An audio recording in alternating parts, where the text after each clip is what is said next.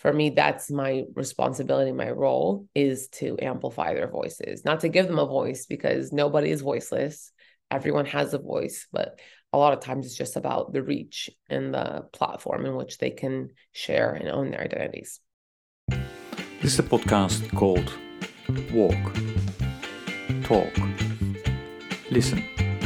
An attempt to connect people and make this world a bit better by sharing opinions and experiences based on the belief that everyone's perspective is true, albeit partial. My name is Maurice Blom, and I would like to welcome you to yet another episode of Walk, Talk, Listen.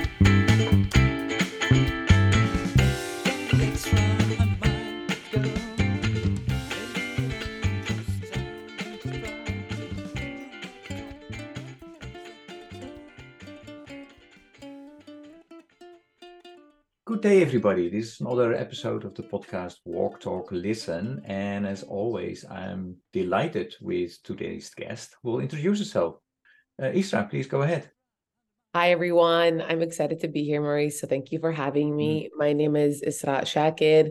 I am an activist and an advocate working and committing my life to fighting against harmful policies that target communities and always advocating for better social impact and change.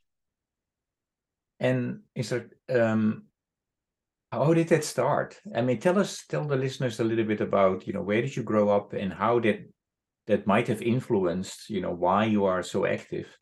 Yeah. Yeah. Definitely. I'm happy to share that. I was actually born and raised in Boulder, Colorado, which really surprises people when they see me. They don't immediately think Boulder, being a visibly Muslim woman who is very determined and involved in the political space. It's just really not the vibe of Boulder.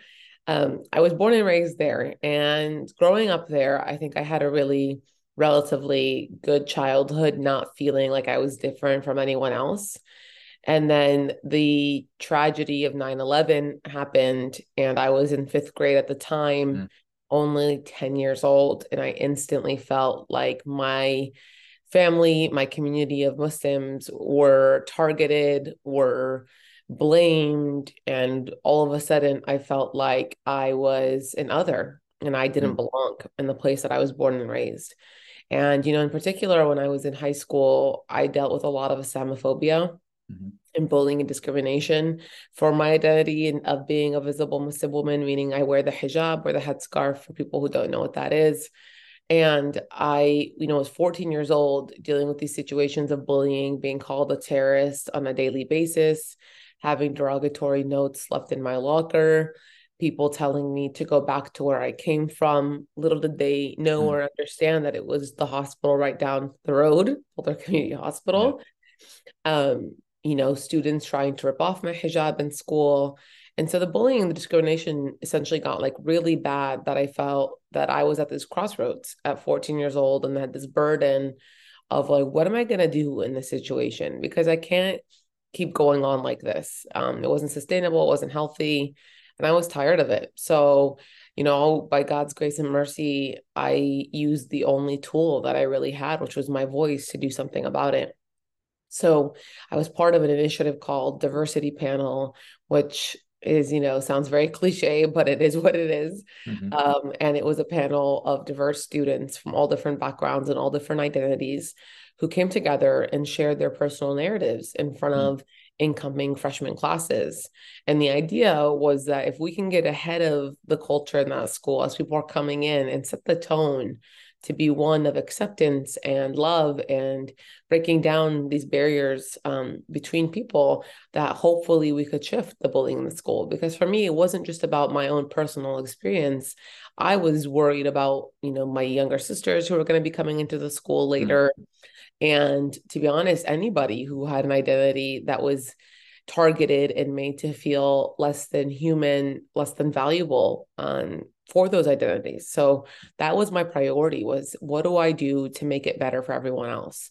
And so diversity panel, I remember we walked into the first one and I could feel the tension and we were all so nervous. I mean, imagine we were thinking to ourselves, there's so much risk with putting yourself out there and being vulnerable in this way, especially in a setting like high school, right? So we were thinking, what if the bullying gets worse? What if they laugh straight at our faces? What if, this is a complete bust and it doesn't work out? And then we had just put ourselves out there for no reason.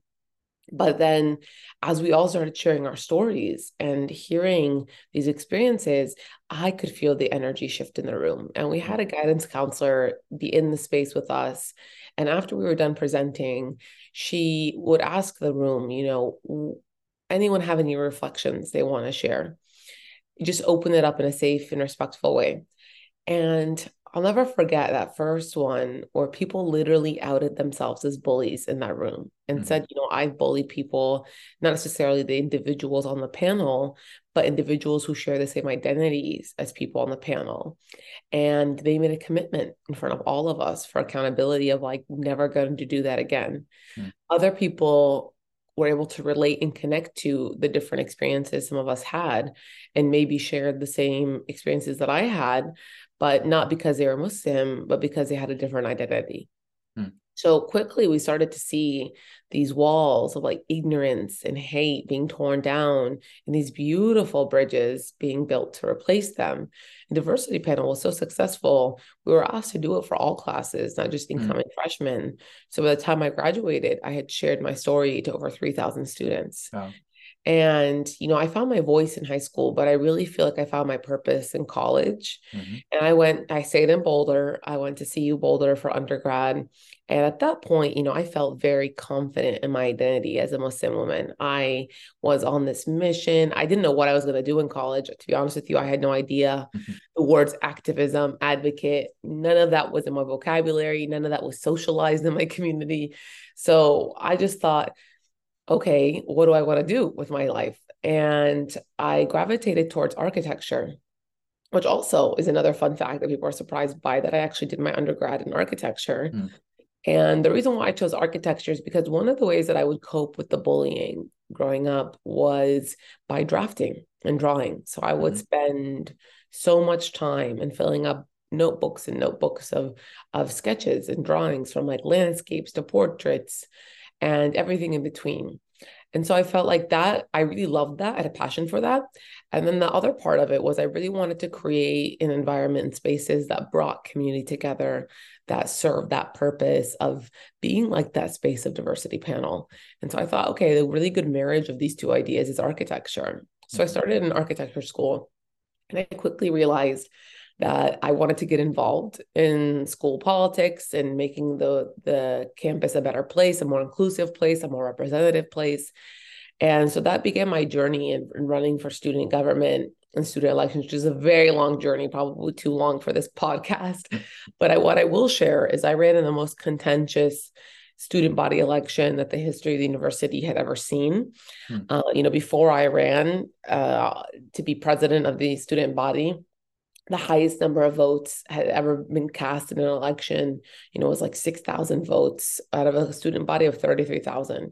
When I ran, it surpassed double that in 1 week of voting. And, some people were like, wow, Isra, a great job, like getting out the vote.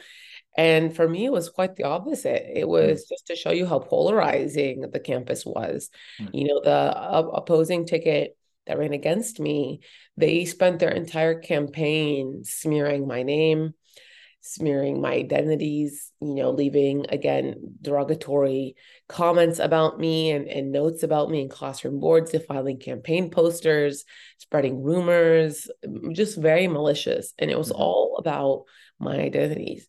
And it was all about, why are we going to allow this Muslim woman to be the president of our student body, the most powerful student government in the country, by the way, where they had a budget of $36 million that they allocated out with no, like, complete autonomy, no supervision, nothing. So that first time I ran, I remember at the end of the election week, we were all in the student center, my whole team and their whole team, and we were waiting for the results.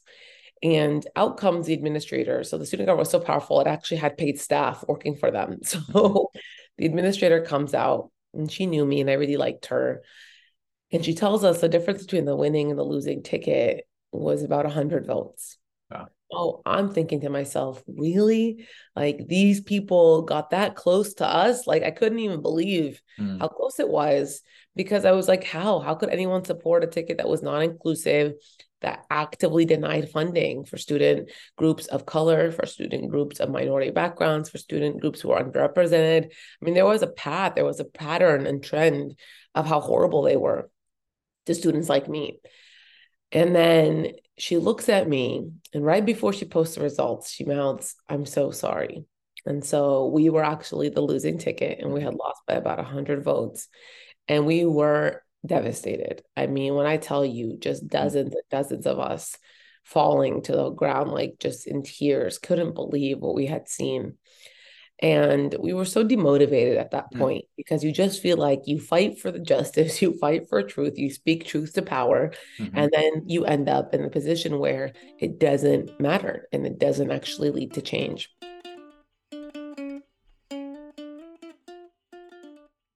What I committed myself to was to try again, despite many, many obstacles and challenges. I knew that I had a purpose bigger than this. So we tried again the next year. We ran again, but this time we won.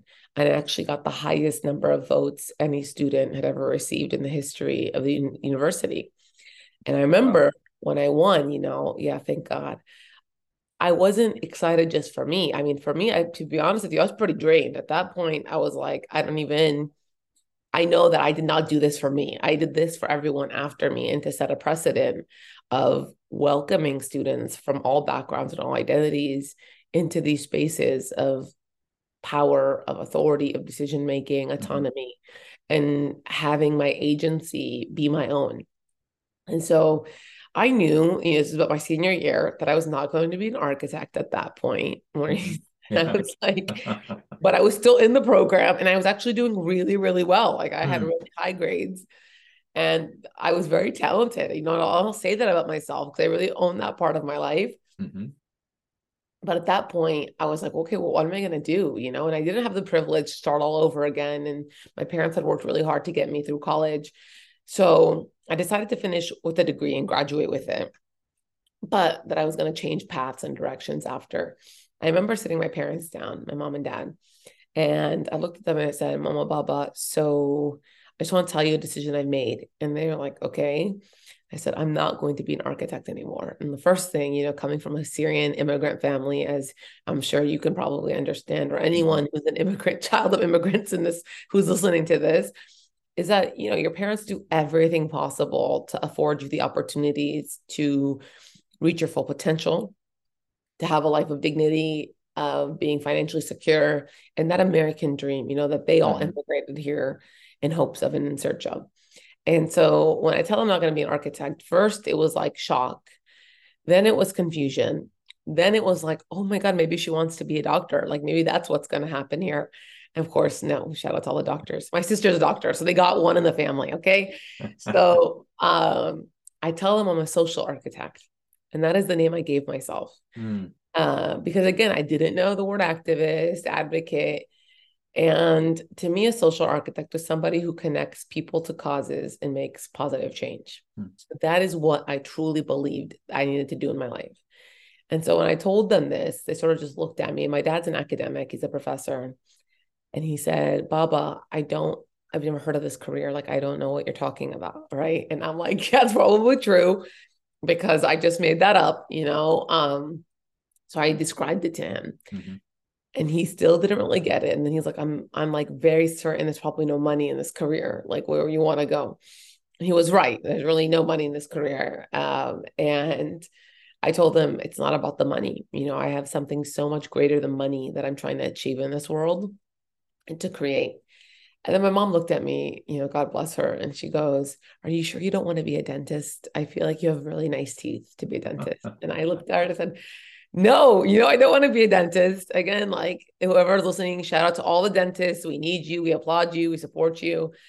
My brother-in-law's a periodontist, so I always tell him this, but that's just not my thing and not my calling. So I finished the architecture degree and I knew I was on this mission for social architecture. I knew I had to get out of Boulder and I knew I needed to go to the political epicenter of the world, DC, And so I made that move with my family in 2012 after I graduated college. And I've been here ever since. I've worked in a variety of different NGOs, working on a multitude of issue areas, including the Syrian humanitarian crisis. Being Syrian, I felt very compelled to use my privilege and my position and access here to stand up and speak out for my people.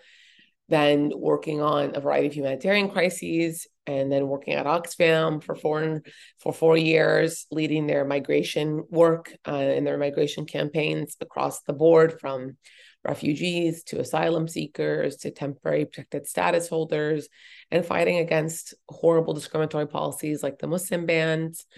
And then to the ACLU, where I was much more domestically focused, but still working on immigration and actually leading their national ICE detention campaign, and really finding the commonalities and similarities of all that work across the board. Like the root causes of why people flee remain the same, no matter how they're fleeing, right? No matter how they're coming. It's not a choice.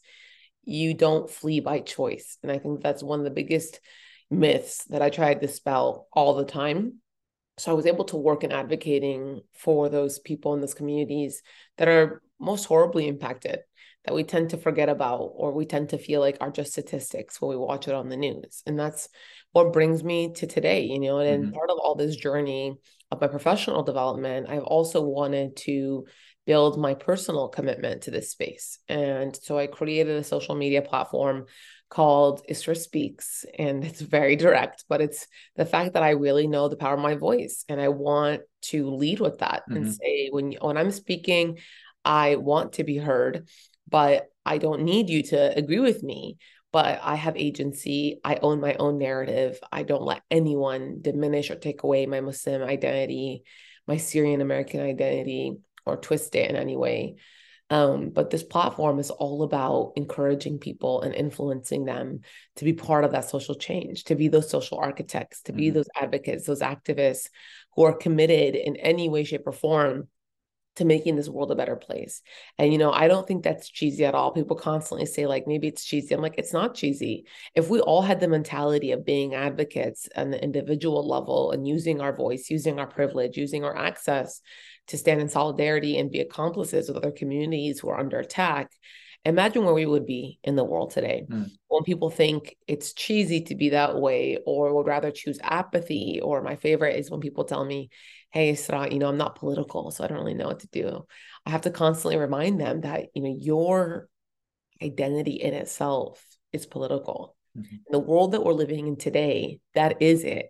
It's whether you come to accept it or not, and what you're going to do with that. But it's already been politicized. We have elected officials politicizing every identity across the spectrum. We have right-wing media continuously, vilifying people, using hate-mongering, fear-mongering tactics to build a really, really challenging society. So it really is on all of us as a collective to be part in building the world that we want to see, that we want to live in, one that accepts all people, that respects all people, no matter what their identities are, and that allows everyone to own their own narrative and, give them that agency that they don't need permission to have by any means.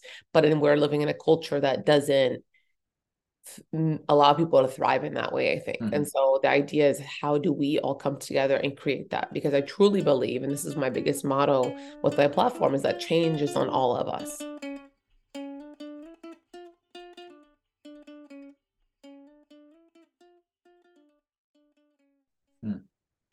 And thanks for sharing all that, Isra. I have a couple of questions that I would like to, a fascinating story. So I would like to understand still more about the journey. But the first thing that struck me is that, you were born and raised in Boulder, Colorado. Yeah. And for me, if I think about the US, Boulder, how I understand it, it's one of the more progressive communities in the US. At least that's reputation has it. So yeah, so you seem to have a different experience. At least what I understood, as after 9/11, something changed also in Boulder.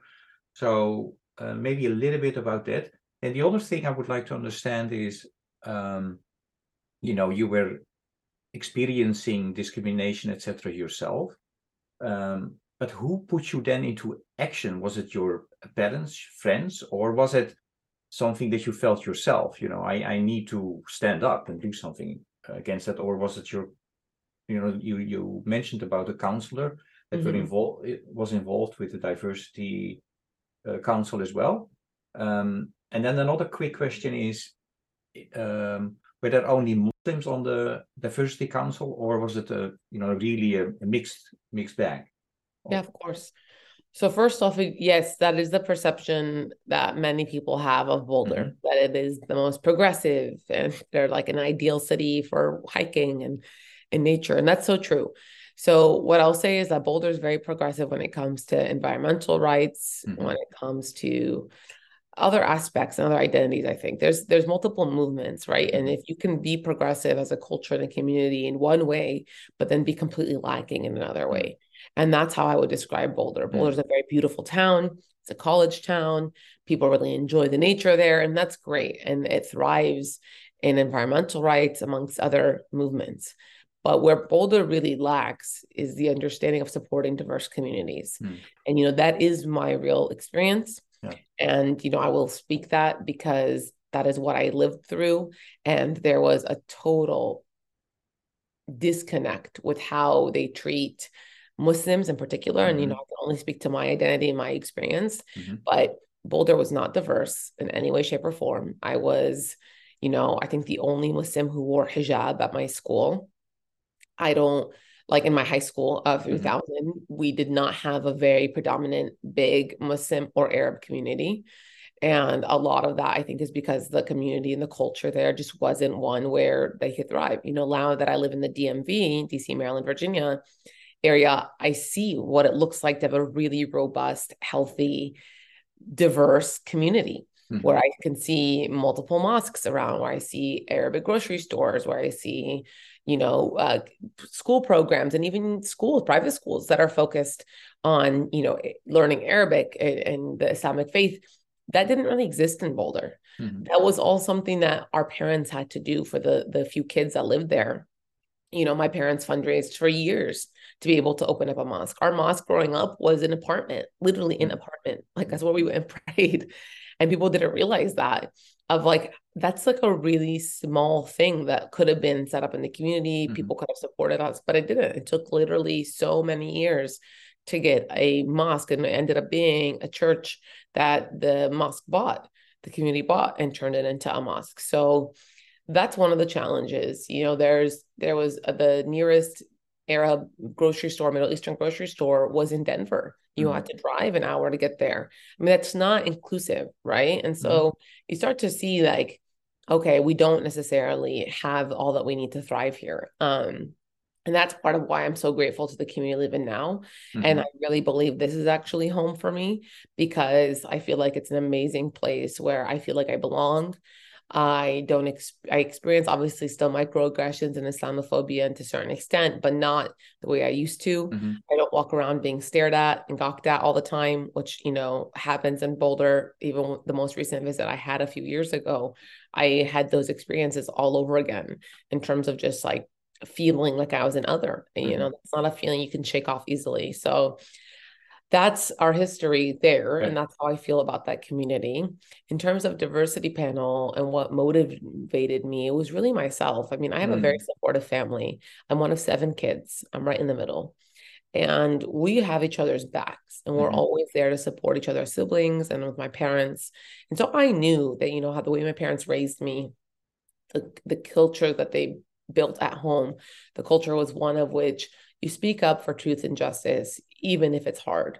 You speak up, even if you're the only one standing up and speaking up. So that's what my faith teaches me. And those are the values that were really instilled in me from a young age. So I knew, given those values, given the support of my family and how I was raised, that was on me. So that's what motivated me to sort of take this action and do something about it. And in terms of the diversity panel, there were students from all different identities on that panel. Barely any Muslims. I think I was the only one who was Muslim on that panel, but students who identify differently, religiously, racially, ethnicity, ability, the list goes on. Anybody was welcome to join it if they felt like they carried an identity that was targeted or they were bullied because of. So it was open and very inclusive and very representative to everybody. Okay. No, thanks for that. That's helpful.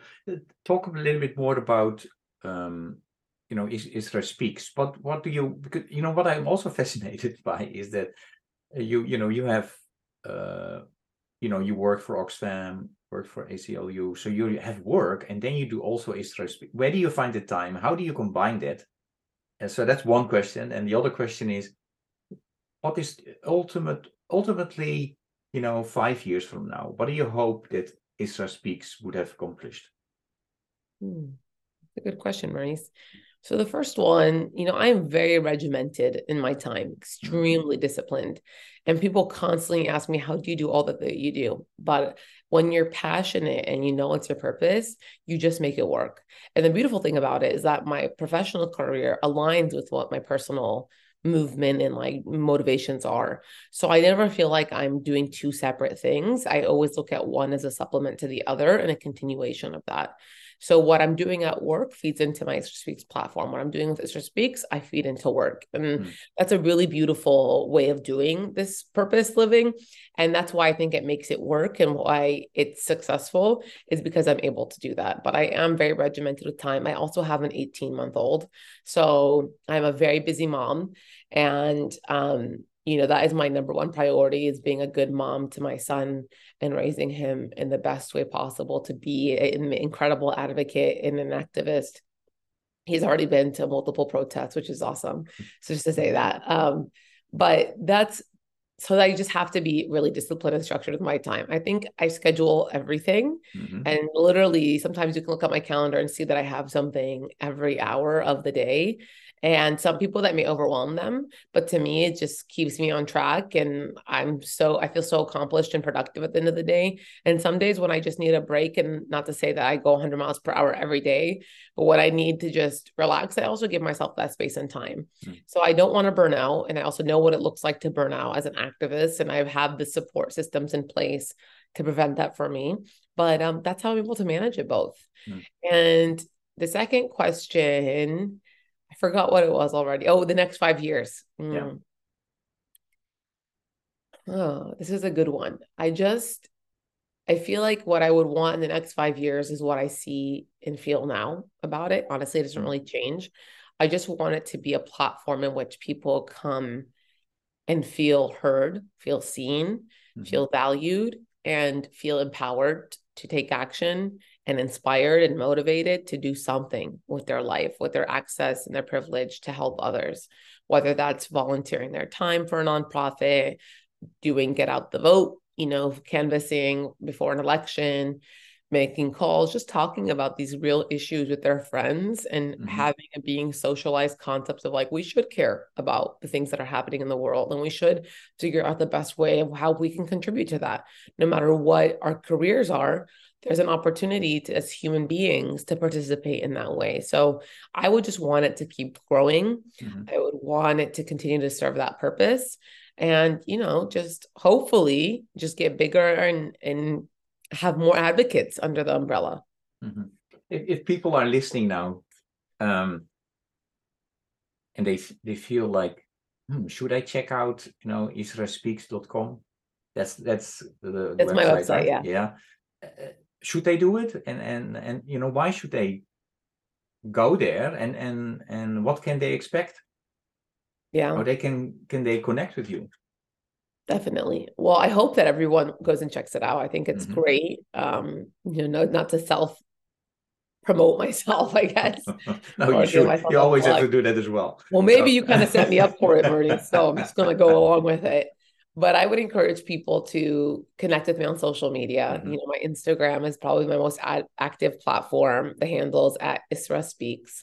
And, I'm always sharing different campaigns that I'm part of, different ways to take action, and also sharing parts of my life and parts of my journey and like reflections and learnings and experiences, because I think that we could all use a little bit more of just talking and being ourselves unapologetically and owning our voice unapologetically. And that's where I connect with a variety of different people globally and different ages and different communities. And it's just such an amazing place. Social media has been so wonderful for me, despite its many challenges that, many people can agree on.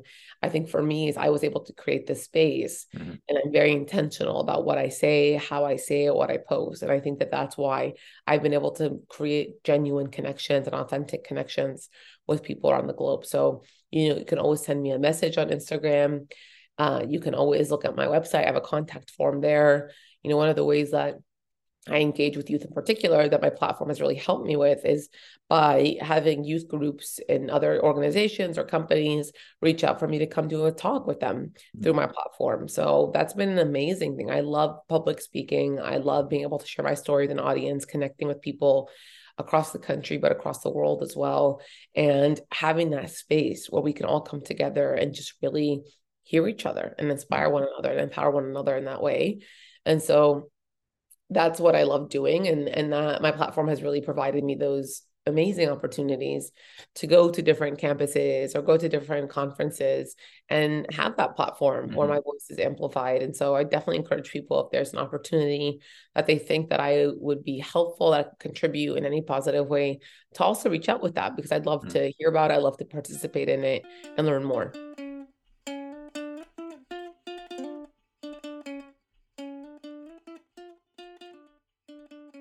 Great. No, and I really encourage the listeners to check out your website, and there are a lot of YouTube, films as well, videos, and so you can get a flavor of what you are about and what you're all doing. So I really would encourage Thanks, that. Maurice. Isra, this podcast is a spin-off of a 100-mile walk that I've been doing since 2012, and that was to raise awareness and funds for hunger, poverty, and injustice. But then during COVID, I could not walk. Well, I was still walking, but I could not walk with co-walkers, so only virtually. So that's why I started this. Anyway, my question is, if you would be asked to walk 100 miles in a week, or this year I did it for 5 days. Wow. In 5 days, yeah. Got an injury as a result. Good for you, though. Yeah. 100 miles. Yeah. No, 15 to 20 miles a day, it means. So, Maurice, I get exhausted after one when I'm walking. I mean, no, I feel we very will do it together next year. Awesome. Yeah. Why would you, for which cause would you walk 100 miles in a week? So many. Oh what my drives goodness. you in life? Yeah. To be honest with you, I'd walk for any cause. If I knew that me walking would help a cause, sign me up. And I would go through it. I'd go through the exhaustion, the emotions, and the injuries that come with that. I'm so committed to anyone in any group, in any org that is doing good work, that I don't have a specific cause. But what I've done, I just, went and saw the Gaza 5K, which was last weekend here in DC. Okay. And that was in support of UNRWA USA, to the United Nations Relief and Works Agency, USA, in support of Palestine refugees. I do a lot as a public advocate for them. I would walk. I mean, if we could do a 5K, I would do 100 miles for them in a heartbeat. Any organization, any cause, truly. There's so many of them that I'm really passionate about intersectional issues, whether it's like immigration, education, public health, just so many. So yeah, any cause, Maurice. Great. I don't know, the answer you get a lot. Noted.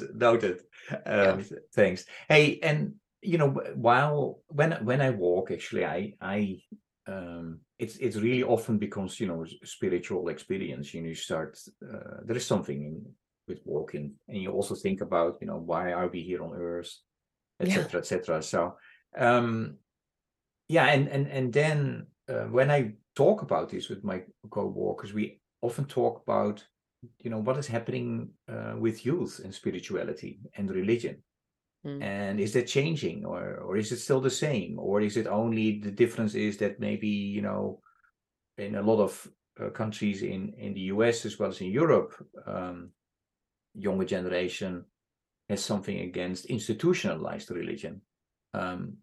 So there are a lot of conversations. My question to you is, what do you see happening among youth in your community in relation to religion and spirituality? I mean, for me, what I witness is youth wanting to be closer to their spirituality and their religion, because I think with all the difficulties we're seeing in the world, all the injustice, all the oppression, it's really tough, right, to process mentally and emotionally and to try to find a greater purpose to it all. And so I think, religion for me is my anchor. It's my foundation. And I feel like that is what people are seeking, is an anchor to be able to hold on to know that with all hardship comes ease, to know that these challenges will hopefully be resolved. And we need our faith and that trust in the plan, and that trust in each other to be able to get through it. For me, faith enables me emotionally to get the strength and the patience in the work that I do. And I think that that's what I've been witnessing as well, is that now it's about like, let's talk about our faith. Let's talk about why we believe in these things, and what does that look like? And for those who don't have those same beliefs, that's okay too, right? Like there are universal concepts and themes between all people. Like I think everybody wants a better world to live in. I think everybody wants justice to prevail. I think everybody agrees that violence is not the answer, etc. So there's like fundamental truths, I think, across the board. But the idea for me is that even in people getting closer to their faith and their own spirituality, how do we also create an environment for everybody, no matter where they're at on that spectrum, to feel welcomed, heard, and respected? I think that's the most important thing. You don't need everyone to believe the same thing you do, and you're never going to find that, right? We know that.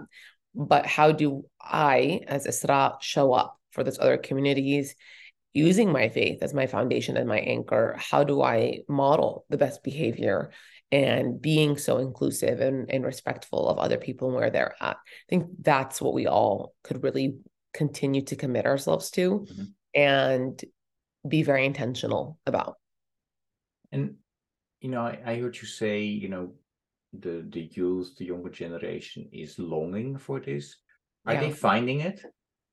I think so. From what I've seen, oh man, it's so wonderful, because I feel like when I was growing up, I would have loved to have all these programs that I see that now universities are doing, schools are doing. There's so many ways for people to find other people of that faith or of that, spirituality and come together. And so I feel like there's more spaces, whether that's virtual or in person, where people are able to find those connections and find their home, where they belong. And it's beautiful. So I feel like they're longing for it, but if they're not finding it, youth are creating those spaces, which is what I encourage 100%. That, don't let the status quo remain the status quo. If you disagree with it and if it's challenging and harmful, then take it upon yourself. Like that's pretty much on the moral of my story, to change it, right? Because it's not just going to change itself if you sit back and don't, delegate it to somebody else to change. Don't expect Isra or another activist or another, political official to come in and change things. You have to play an active role in creating the world that you want to be part of.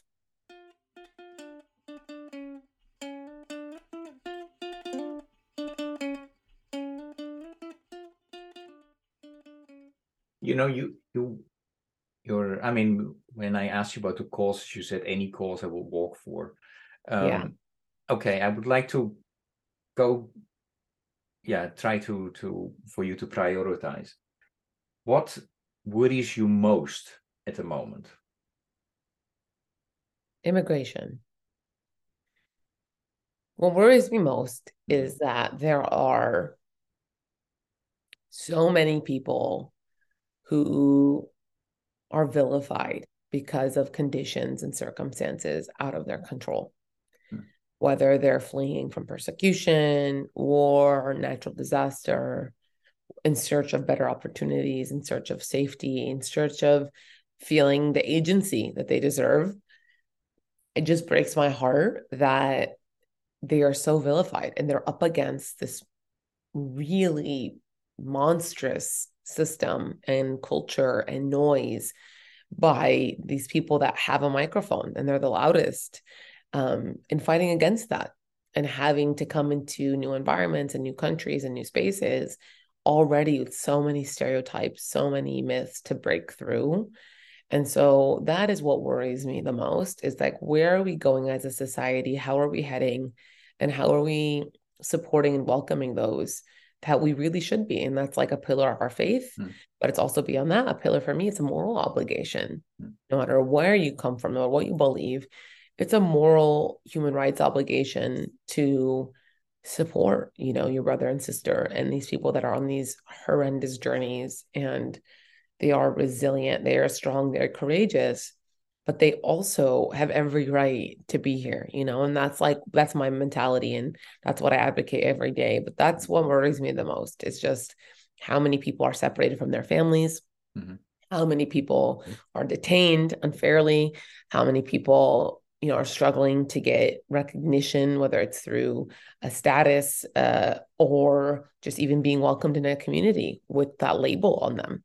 It's just horrible. It's really tough. Where do you still see hope? With our youth, with the people that I've seen online, with content creators, with public figures, with activists and advocates, and the people I work with offline on the ground. And we come together like we did a few weeks ago, or in March, we did a family detention rally outside the White House. We marched together, all of us from different backgrounds, and calling on the administration to not separate families, not detain families.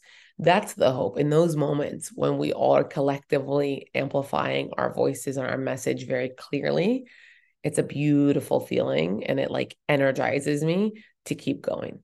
And when I see the impact of what I'm doing, it motivates me to keep going tenfold. And so that's where I see the hope. I know there's so much hope in this world. And that's also like, I'm an optimist.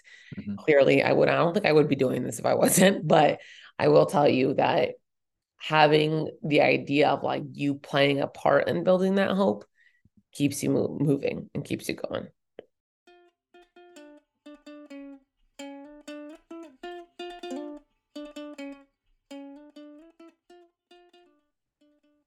You said a couple of minutes ago that all of us would like to see a better world, and for me it's kind of exemplified in the Sustainable Development Goals that we developed together. It's not perfect, but at least there was some discussions going on in the world, and we came up with these 17 Sustainable Development Goals. So my question to you is, there are a couple of aspects to this. One is, do you agree with me about the SDGs and the importance? If so, what do you want the listeners to know about the SDGs? And then the second part of the discussion is that we are not going to reach those SDGs. So we're behind. It has several reasons. But one of the reasons is, according to a growing group of people around the world, is that we never paid attention to the knowledge, skills, and abilities that you need as an individual and as a community to really work on those systematic changes. So as a result, they developed the inner development goals. 5 inner development goals are there: being, thinking, relating, collaborating, and action. So the second part of my question is, any thoughts about the inner development goals? So yeah, the first part is SDGs. The second part is IDGs. Oh my goodness. Maurice, did you have to end the conversation on this tough point? I feel like we could talk about it forever. Yeah. I support the SDGs. Of course I do. I think when we can come together and unify around really key goals and humanitarian values of just basic human rights and dignity for so many people, whether it's poverty, the zero hunger, the access to education, the life below water. I mean, the SDGs to me encompass it all, from infrastructure to culture to societal pressures and expectations, etc. So I think that the SDG goals, while very idealist, are successful in that way. And I think that people need to, I think it actually should be more socialized amongst youth. I think a lot of people don't know what SDGs are. They hear about it, they just think UN and what the UN is doing, but they don't understand that it's not just the UN doing it, that it has to be a collective effort for all of us to participate in, whether it's an individual level or an organization level, it trickles down. And the idea, I think, for it was to have that ripple effect. And that's where I think the IDGs really come in, is like that ripple effect. How do you humanize it? How do you practice it? How do you make it one in which is tangible for people as goals, as outcomes? I think that's really, really important. It's interesting because I think that one of the biggest drivers of people wanting to see change is current events. And when something so horrifying happens, I think that a lot of times people then are motivated to take action. But I really want us to shift away from like an emergency response, crisis response mentality in this world, and more towards how do we build in like the infrastructure in the long term to see these shifts institutionally happen. A lot of the shifts with SDGs and IDGs, a lot of what we're calling on is going to take a lot of time to achieve, right? Like zero hunger, that's going to take a long time. And it's funny because you feel like it could be resolved so easily if we all just participated and we all really focused on it. But there's so many different issues, so many different causes that it's hard to keep, track of, and how you motivate people on multiple fronts to move on issues. But I think if there's a commitment to looking at the long term, to thinking through how to make things sustainable, to how those little actions every day build up a long-term, successful goal, that's how we need to be like perceiving it. It can't just be an idealist perspective. It needs to be an achievable goal that's going to take time, but there are benchmarks and milestones and how we can start achieving those like goals and moving towards them in our communities and our own individual lives.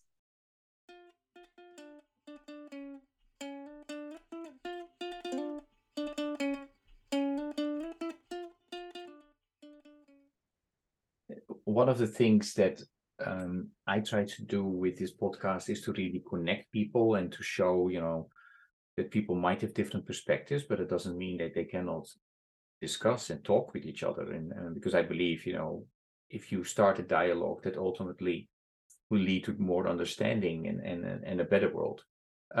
So I always have a question of my previous guest or my present guest. And for you, the question is,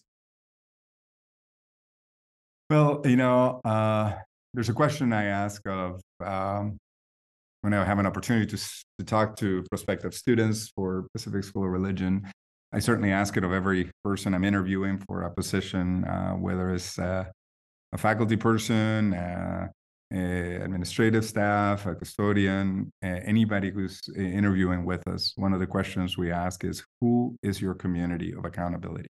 On whose behalf do you do your work? And that's a question I think that's critical for all of us to constantly wrestle with.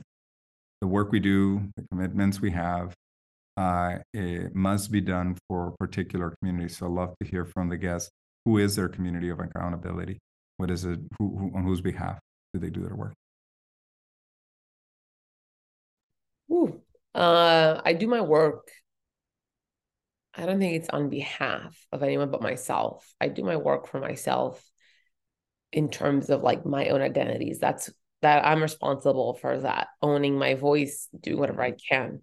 But I do my work to amplify the voices of people who don't have the platform that I do, don't have the access and the privilege that I do, no matter what it is that they identify as, represent, what issue they're facing. It doesn't matter to me. For me, that's my responsibility. My role is to amplify their voices, not to give them a voice, because nobody is voiceless. Everyone has a voice, but a lot of times it's just about the reach and the platform in which they can share and own their identities. In terms of who I'm accountable to, I think I'm accountable to everyone. And I feel like that's an important thing. Like, I'm not driven by my ego. I don't have a echo chamber built around me of people just telling me yes all the time, or people telling me that I'm amazing all the time. Absolutely not. And I think that's very dangerous and harmful, by the way, for leaders today, is when you intentionally create that space around you. I don't want to think I'm right all the time. I want to be called out and challenged when I'm not thinking of something correctly, when I make a mistake, because we all make mistakes. I want to be able to reflect. I want to be able to be held accountable by the people around me. So for me, my accountability system is my family. It's my mentors. It's my, my work colleagues. it's everyone. It's the people, my audience on social media.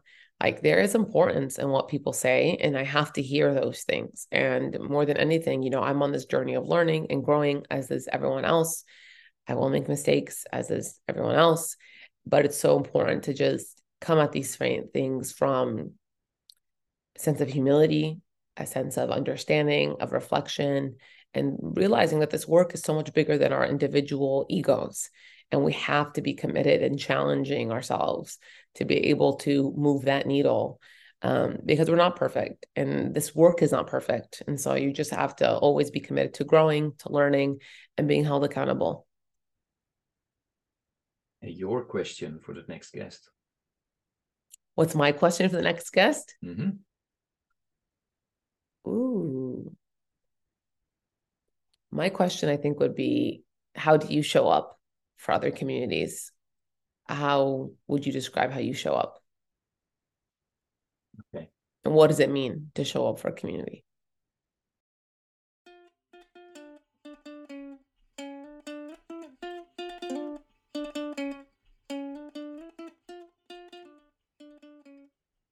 I have a couple of questions, but I would like to go more rapid fire, so shorter answer. Okay. I think it's still going on. But Steve Hartman of CBS in the US examines how one simple act of kindness creates a ripple effect. My question to you is, what are your thoughts about, a simple act of kindness and its potential to create a ripple effect? And then the second part of the question is, if I would ask you right now to come up with a simple act of kindness, this week, what would you do? Okay. I completely agree that it does create a ripple effect. I also think that in that act of kindness, you can break down stereotypes, misconceptions easily when people see that personality and who you are. And one act of kindness I would do this week is I'd buy somebody coffee. If I ask you to come up with a piece of music or a song that best embodies who you are, at least for a big part, what piece of music or song would that be and why? This is hard. I don't listen to music often, to be honest with you. I'm like, I don't listen big time, but one song that I really like and I gravitate towards, and I tend to send to all my friends, is Girl on Fire by Alicia Keys. And it's just a very motivational anthem for people doing a great job, for giving you that reassurance that you are on the right track, that you are just amazing, you are unstoppable. And if you just believe in your voice, you can do anything. Are you unstoppable? Yeah, 100%. I gotta say that. Definitely. If nothing has stopped me up to this point, Maurice, I'm definitely unstoppable. I think you are. Thank you. Any message, invitation, or question for the listeners? Just really thinking about what your individual role in the world that we're living in is. How are you committing yourself to making the world a better place? Even if it's through these small acts of kindness, in these small ways. It doesn't, again, have to be grand gestures or actions. It's just the small things in your local community, in your family, with your friends that lead to that change. So just really challenge yourself to commit to that and figure out your place and how you can be part of the collective to make change. Any question that I should have asked you but didn't? No, I think you covered it all. Are you sure? Yeah, I guess you didn't ask me my favorite color, and that's the most basic thing. I feel like it indicates so much about personality, um, which I'll answer myself. Yeah, I see you nodding. It's funny because I have a favorite color that's a non-color supposedly, which is black, but I also like white. But I really love like lilac in terms of the color stuff, and yellow. Yellow is so happy, so I just love the color yellow. And did that change over time? Your favorite Yeah, color? I used to always be a fan of like blue. Mm-hmm. I never was a fan of red, but I think that I've just, as you grow and evolve, and I think it's good to like other colors too, or non-colors. Mm-hmm. Oh, you know what I forgot to ask you and I was curious about, because are you the first generation in your family who was born and raised in the US? Yes, Okay, so your parents were born in Syria. Syria. Yeah. Okay, got it. Um, and is everybody living in DC now, My or whole are you? family? No, not everyone. We're spread apart a little bit, but the Mm-hmm. majority of us are actually in the Virginia area. Yeah, DC, Virginia. Okay, It's good stuff. okay, yeah, yeah. I have a brother in Louisiana. I have a brother in Texas, Mm-hmm. and the rest of us girls are here. Okay, great. Hey, I would like to thank you so much for your time and your wisdom and your presence today. I really enjoyed it. I'm sure the listeners as well. Um, yeah, thank you. Thanks so much, Maurice. I appreciate it. And thank you to everyone listening and giving me an hour of your time. I'm extremely grateful and appreciative. Great.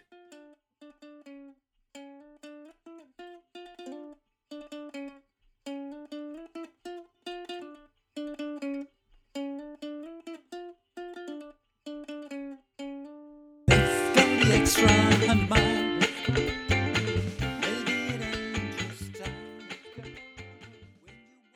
Thank you for listening to Walk, Talk, Listen.